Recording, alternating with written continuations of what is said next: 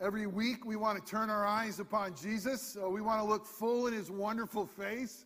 We want all those things of earth to grow strangely dim in the light of his glory and grace. And the way we look into Jesus' face, we look into his word.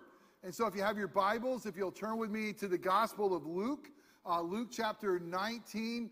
We're ramping up a sermon series on this Palm Sunday called The Journey to the Cross. We've used the Gospel of Luke to be our pathway. We're going to look at Luke's Gospel today with this triumphal entry.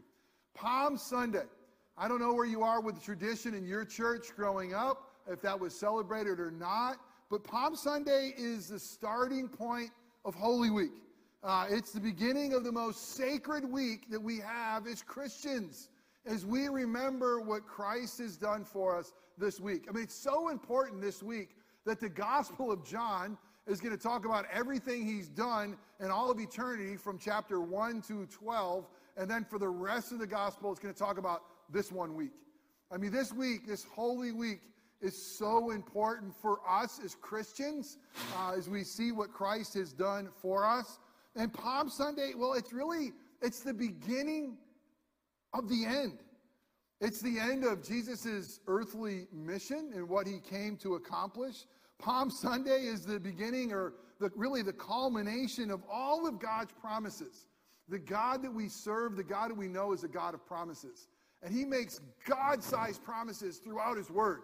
And all these promises he makes in the Old Testament of a Savior who will come, of a prophet who will come, of a king who will come, of a priest who will come to make all things new. And all those things culminate in Jesus. It's incredible. Scripture will say that all the promises of God find their yes, their accomplishment in what Christ has done. So here you have this week. It's the start of Holy Week. It's the start of the end. But really, it's the start of the culmination of all the promises of God are going to come to fruition. It's incredible what is going to happen. Yet at the same time, we know it's the beginning of the end. I love being a minister. I mean, I love the fact that this is what God has created me to do. And one of the great joys being a pastor is I get to officiate weddings. And I got to tell you, I love officiating weddings. It's a joy of mine. You've probably heard me talk about that. But as the pastor, think about it, I have the best seat in town. I mean, I really do. Well, I'm not sitting, I'm standing, but I'm the only one in the entire congregation who has everything in front of them, right? I mean, it's all right there. The bride, the groom, you see everything. I mean, it is the place to be, is to be the officiant. And what I love the reality of watching the bride come down the aisle. You've probably heard me say that as I've talked about weddings, I've never seen a bride come down the aisle or haven't teared up. I mean, because it's something amazingly beautiful of what's happening. It's something beautifully symbolic of the bride representing who we are in Christ Jesus and that beauty. It's amazing. And here you are. You're looking, the door's open, and here's the bride, and everybody can't wait to see, and the aisle has already been prepared by some cute flower girls, and there's petals all over the place to kind of prepare her to come. And then the congregation, you wait for the nod, and usually it's the bride's mom stands first, and here comes the congregation standing up, all to look at the dress, all to look at the beauty of the bride, and you hear the music play. I mean, it's the different things you can pick these days. But here comes the bride, right? All dressed in white. Here she comes, the moment you have been waiting for. Well, when that happens, you know the marriage ceremony is on. You know the fact the bride didn't make her way out the back door. You know, you are actually ready to go. You have a bride in the building. We have a marriage ceremony. This is going to be awesome. Do you know how much, if that's that culmination, do you know how much, I'm sure you do if you've ever been through one, if you ever paid for one. Do you know how much planning has gone in before that wedding march? I mean, just think about it. This is like what? How many seconds are they going to be walking down the aisle here, right? I mean, it's not going to be a very long time. And this is it. Think of how much that dress costs. Okay, let's just go. All right. Think about all the planning. I mean, it's like, by the way, did you see the launch this week of the astronauts? That right there. There's an ADHD move right there. I mean, it's amazing. Do you know that we could launch 4 astronauts into space, and the booster can land on a boat somewhere in the middle of the water, that we got the technology. I'm sitting there thinking, oh my goodness, we just sent 4 guys into space. They're going to go to some space station. We got a booster that's landing on a ship here. And this guy named Elon Musk could think of all this stuff. This is crazy good stuff. And you start thinking of logistics. How much did it take for that to happen? Forget that. Let's go back to the wedding ceremony, right? I mean, it seems like about the same amount of logistics of boosters landing in the ocean than a bride coming down at the right time, the music being right, the pedals being right, everything being made. Do you know how much logistics have gone into that wedding? It is incredible, right? I mean, there has been so much planning needed before that bride walks down the aisle. It really is like launching a rocket into space. A similar journey. But Palm Sunday is much like that wedding march. Palm Sunday really is much like the bride finally coming down the aisle. Jesus, the Son of David. Jesus, the long-awaited Messiah. Jesus, the King, he's entering Jerusalem to save his people. And Jesus, into his triumphal entry, he's going to come down from the Mount of Olives, and he's going to come down into Jerusalem. And really, that part of the journey is not that long. He's going to pass through the Kidron Valley. I mean, he's going to go down and then back up into Jerusalem. It's not a very long time to go. But you see, the journey didn't begin at the Mount of Olives. And here's the amazing thing about Jesus' triumphal entry. The journey began before time began. What? Really, before time began, the Father, Son, and Holy Spirit, knowing that we would rebel, knowing that we needed to be rescued, there was a plan. There was a plan to rescue. So here you have the triumphal entry. And it really, the planning goes beyond a bride's planning. It's before time. And the time was finally at hand. Jesus has come. Hosanna is what they cried. You know what Hosanna means? Anybody know? Throw it out there. What does Hosanna mean? Save us. Isn't that amazing? That's what they cried. Save us. Save us, Son of David. What does that mean? Well, it's connection to the greatest king that lived before Jesus, the promise of a king in the line of David. Save us, Son of David. Save us. It said, Hosanna, save us in the heavens highest. Save us. Oh, Jesus, come and save us. They would say this, blessed is he who comes in the name of the Lord. Well, let me tell you, the emotions of a bride that experiences on her wedding day is quite revealing. I mean, all the things, when you talk to a bride on her wedding day, what do they say about some of these brides? Godzilla?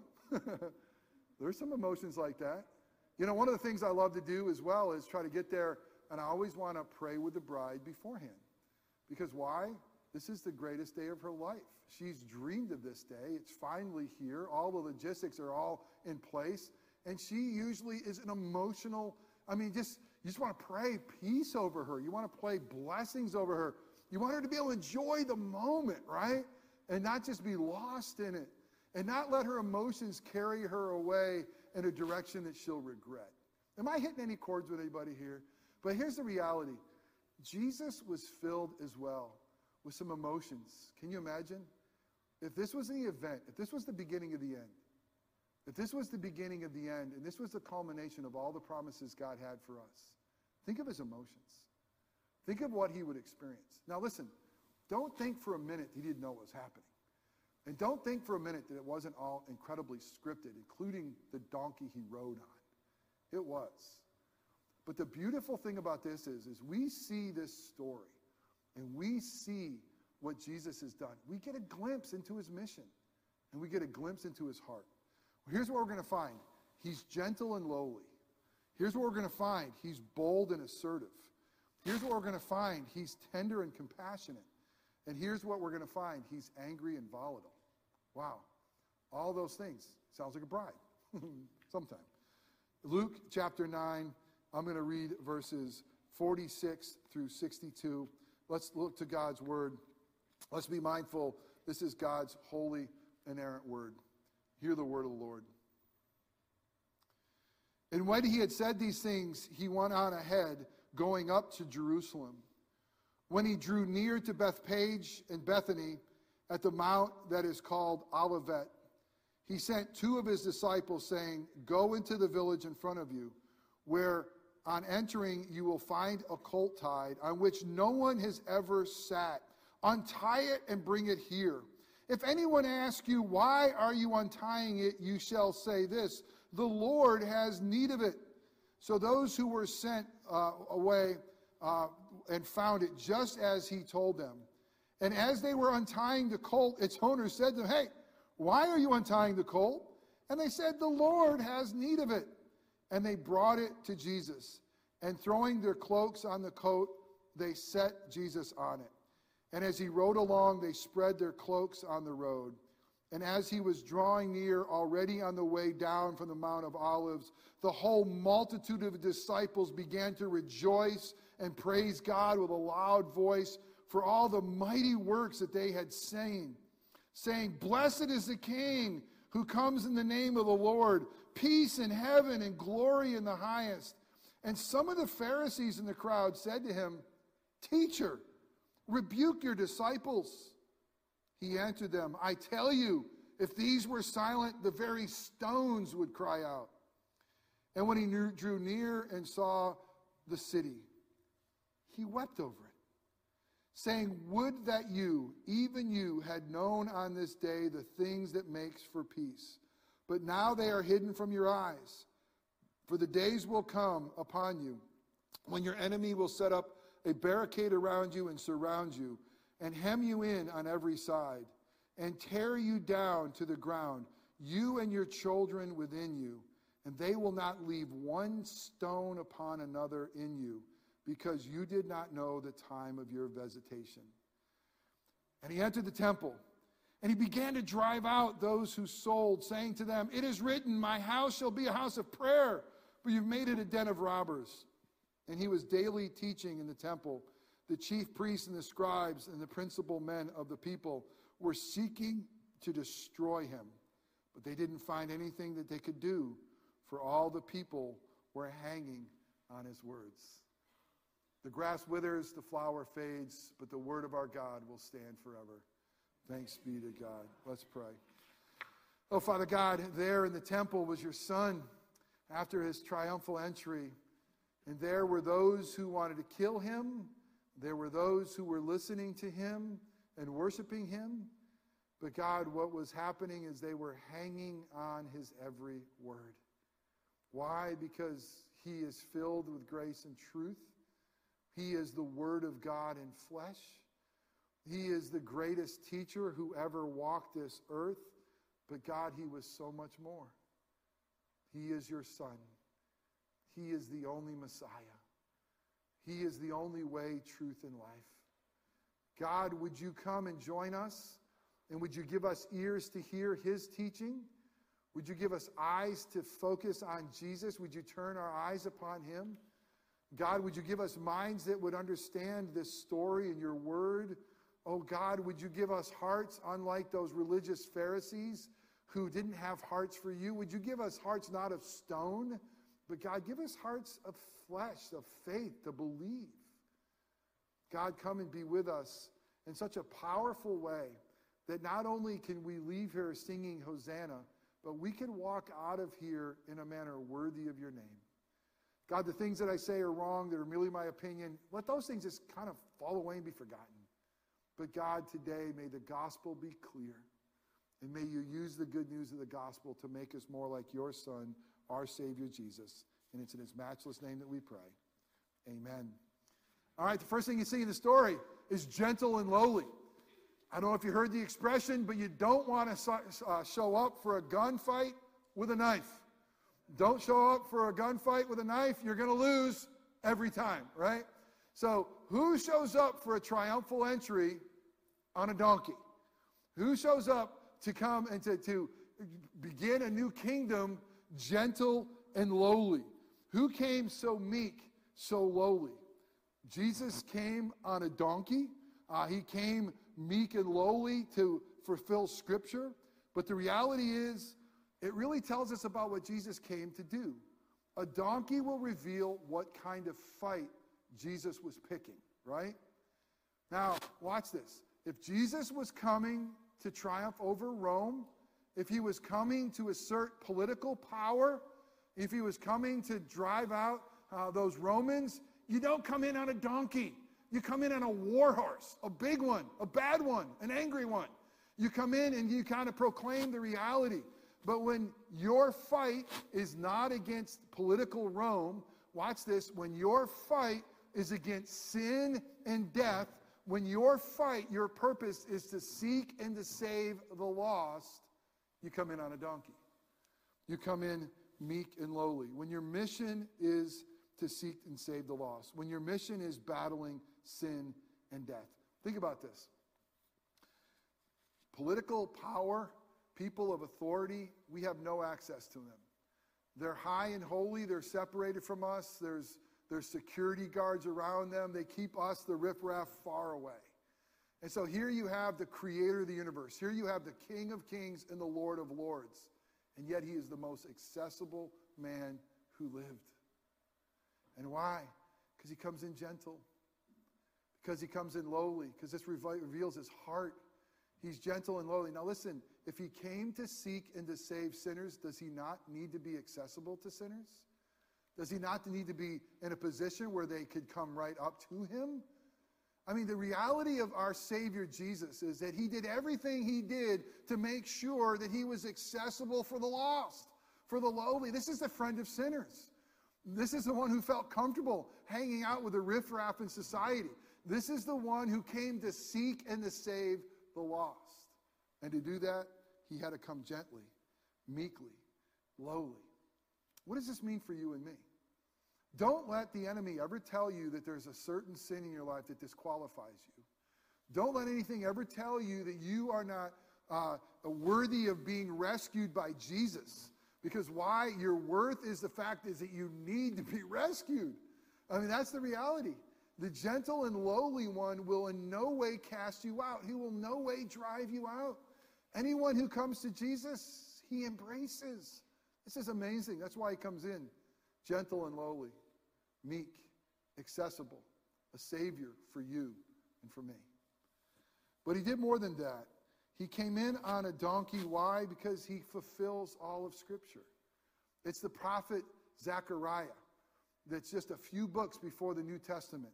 Zechariah 9:9 says this, "Rejoice greatly, O daughter of Zion. Shout aloud, O daughter of Jerusalem. Behold, your king is coming to you. He's righteous, and having salvation is he." Isn't that good news? Here comes your king. He's righteous. He's going to bring salvation. And by the way, he's humbled and mounted on a donkey. He's going to be accessible on a colt, the foal of a donkey. Every step that Jesus took on the earth that he created was a step in fulfillment of what God had promised. He's fulfilling the law perfectly. He's fulfilling all that the Father had given him to do. He's fulfilling Scripture, and he is gentle and lowly. We have as a church gone through as our KC small groups the book Gentle and Lowly. We have a Sunday morning that we've studied the book Gentle and Lowly and looked at this side of Jesus. This beautiful says, I'm going to tell you my heart. This is my heart of who I am. No matter how you see him, I hope you see this Savior as gentle and lowly. But he's more. He's also bold and assertive. So here's what it says. The whole multitude of disciples, they began to rejoice and praise God with a loud voice. I love they say why. For all the mighty works that they've seen. What had just recently happened? Lazarus was risen from the dead. I mean, he had done some of his most incredible works. Here they're seeing Jesus and all the amazing power and authority that he had. And they start praising him with a loud voice. And they say, "Blessed is the King who comes in the name of the Lord. Peace in heaven and glory in the highest." And some of the religious people, that's Pharisees, in the crowd said to him, "Teacher." Did you catch it? What did the disciples call him? King. What did the religious people call him? Teacher. Big difference there. I'm not calling you king. You're not the promised Messiah. You're just some rabbi from Nazareth. You're just a teacher. And because you don't have this authority, you should be rebuking your disciples. You should be telling them to stop worshiping you. Quit calling you the king. This is the religious crowd. And I love what he says. I tell you, if these were silent, he goes toe-to-toe with them. If these were silent, these very stones are going to cry out. I'm the one who made the stones. I'm the one who made you. I am the King of Kings, the Lord of Lords. He is bold and assertive. When you're the king who comes in the name of the Lord, you need to be bold and assertive. It's interesting, again, the Pharisees, the religious people, missed it. They cried out, Rabbi, not king. They would say, this is not the one who comes in the name of the Lord. Stop worshiping, stop praising, stop the ceremony. But Jesus is that King of Kings. He came to bring peace to earth, from heaven to earth. And the reality of Scripture is this: all of creation groans and longs for his redemption. Incredible passage in Romans 8. It says that creation itself groans. It groans for the full redemption of what Christ is going to come with the new heavens and new earth. Have you ever heard creation groan? I mean, it's beautiful at times. Don't get me wrong. A sunset by the ocean, it's amazing. But you know that there's not one thing we've ever seen that hasn't been broken by sin? There's not one thing that hasn't been affected by the fall. The creation itself is groaning. The rocks are going to cry out. And he says, by the way, that's going to come even to Jerusalem. Jesus came to bring peace, but they missed it. Creation will sing out to Jesus.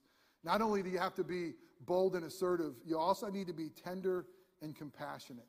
Luke 19:41 and 42 says this, and when he drew near and saw the city. Now here it is, remember. Before time began, Jerusalem was the place he's going to make the sacrifice. He's finally there. He comes into the view. He sees the city. It's before him, and he begins to weep. I would too. But how he wept and what he said was amazing. Would that you, even you, had known on this day the thing that makes for peace, but they are hidden from your eyes. You know what's amazing? He doesn't weep for himself. I think if I was heading into Jerusalem, and I knew it was about ready, I knew about those nails that were about ready to pierce my hands and my feet, that crown of thorns. I knew about all the disciples going to scatter and leave me alone. I knew the reality of his father's going to turn from him on the cross and absorb that wrath. I would be weeping for myself. I mean, I'd be so terrified thinking I'm going to go in and everything's going to go wrong. I'm going to suffer and die. I mean, that's causing you to weep. But you know what Jesus wept for? Not himself. He wept for sinners. He wept at Lazarus' tomb. Never in Scripture does it say that he wept for himself. He weeps for others. And what's amazing is that he weeps for those who probably will never come to him. He weeps over lost sinners. When sin blinds the eyes from seeing the Prince of Peace, he weeps. Jesus is the Prince of Peace. Now watch this. Let's listen. Watch this. It's incredible. Here is the God of peace. Here is, watch this, the Prince of Peace. Now there's one more thing. And here is the peace offering. Here's the peace offering. It's Jesus. Holy God, sinful man. How do you get united? You got to have an offering. You got to have a spotless Lamb of God. You need to have the blood of the Lamb. He is not only the God of peace and the Prince of Peace, he's the peace offering. And he's weeping over those who will probably never come, saying, you know what? The only peace you'll have, the Messiah is finally here, and you're missing it. And there's no one else coming. And what's going to happen to you? They're going to hem you in, and they're going to turn over all these stones. Judgment is coming. And it's not going to be pretty. And I weep over the fact that you are blind to see the truth. I love a Savior that sheds tears over those who probably will never proclaim him as Savior. What a merciful God. But do you know he does more for you and me? If you're his, if you love him as your Lord and Savior, he not only sheds tears, he sheds blood. I mean, he sheds blood to cover your sins and to make you his own. He truly is the Passover lamb. And then lastly, we see the emotions here is angry and volatile. In verse 45 and 46, and he entered the temple, and he began to drive out those who sold. And the Gospel of John will say he drove them out with some whips.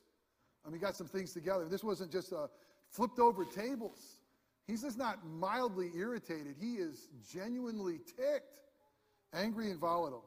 And he said, it is written, my house shall be a house of prayer, but you've made it a den of robbers. Interesting, one gospel will say my Father's house, but this is truly Jesus' house. It's truly his Father's house. You're angry and you're volatile when your Father's house is defiled. And that's what happens. We got to understand, what is the temple? The temple was the place where God and man met together.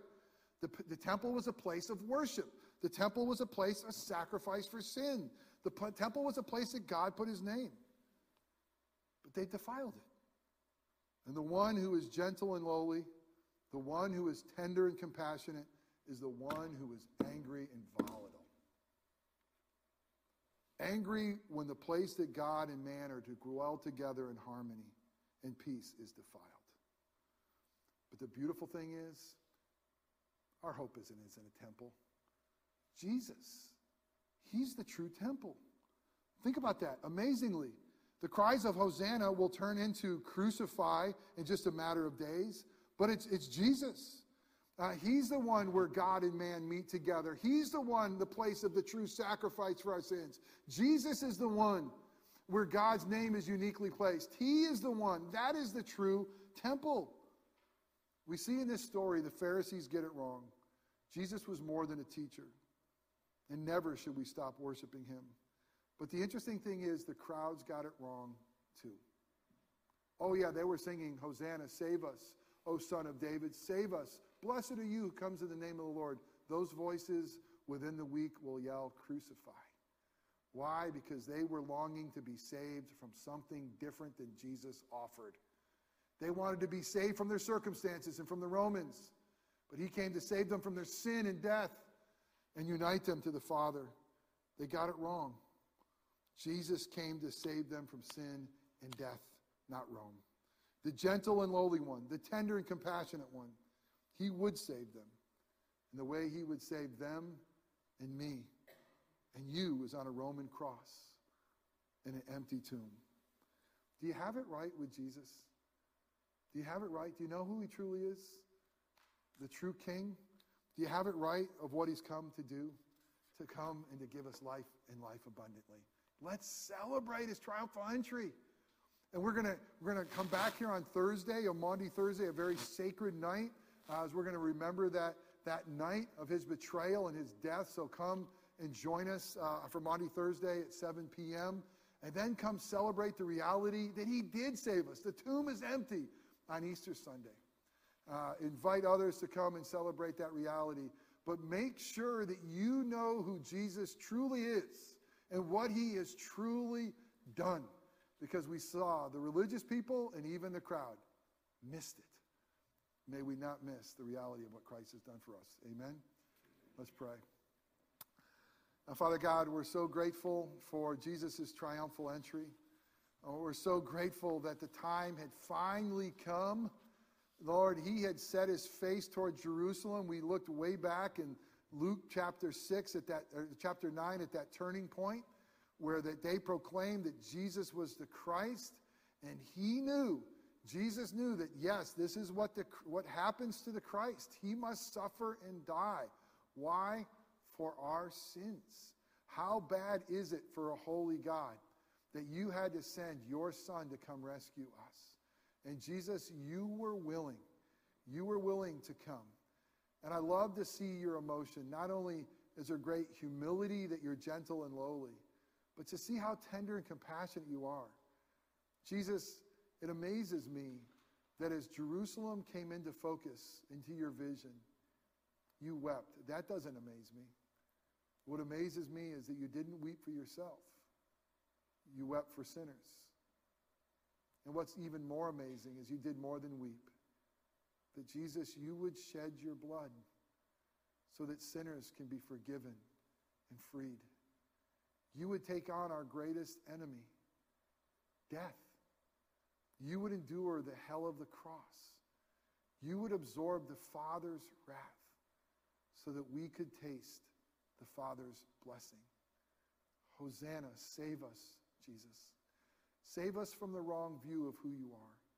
Save us from the worshiping you in the wrong way. We don't want the rocks to cry out. We want to be living stones that sing your praises. Come be with us this week, we pray, in a powerful way. In Christ's name, Amen.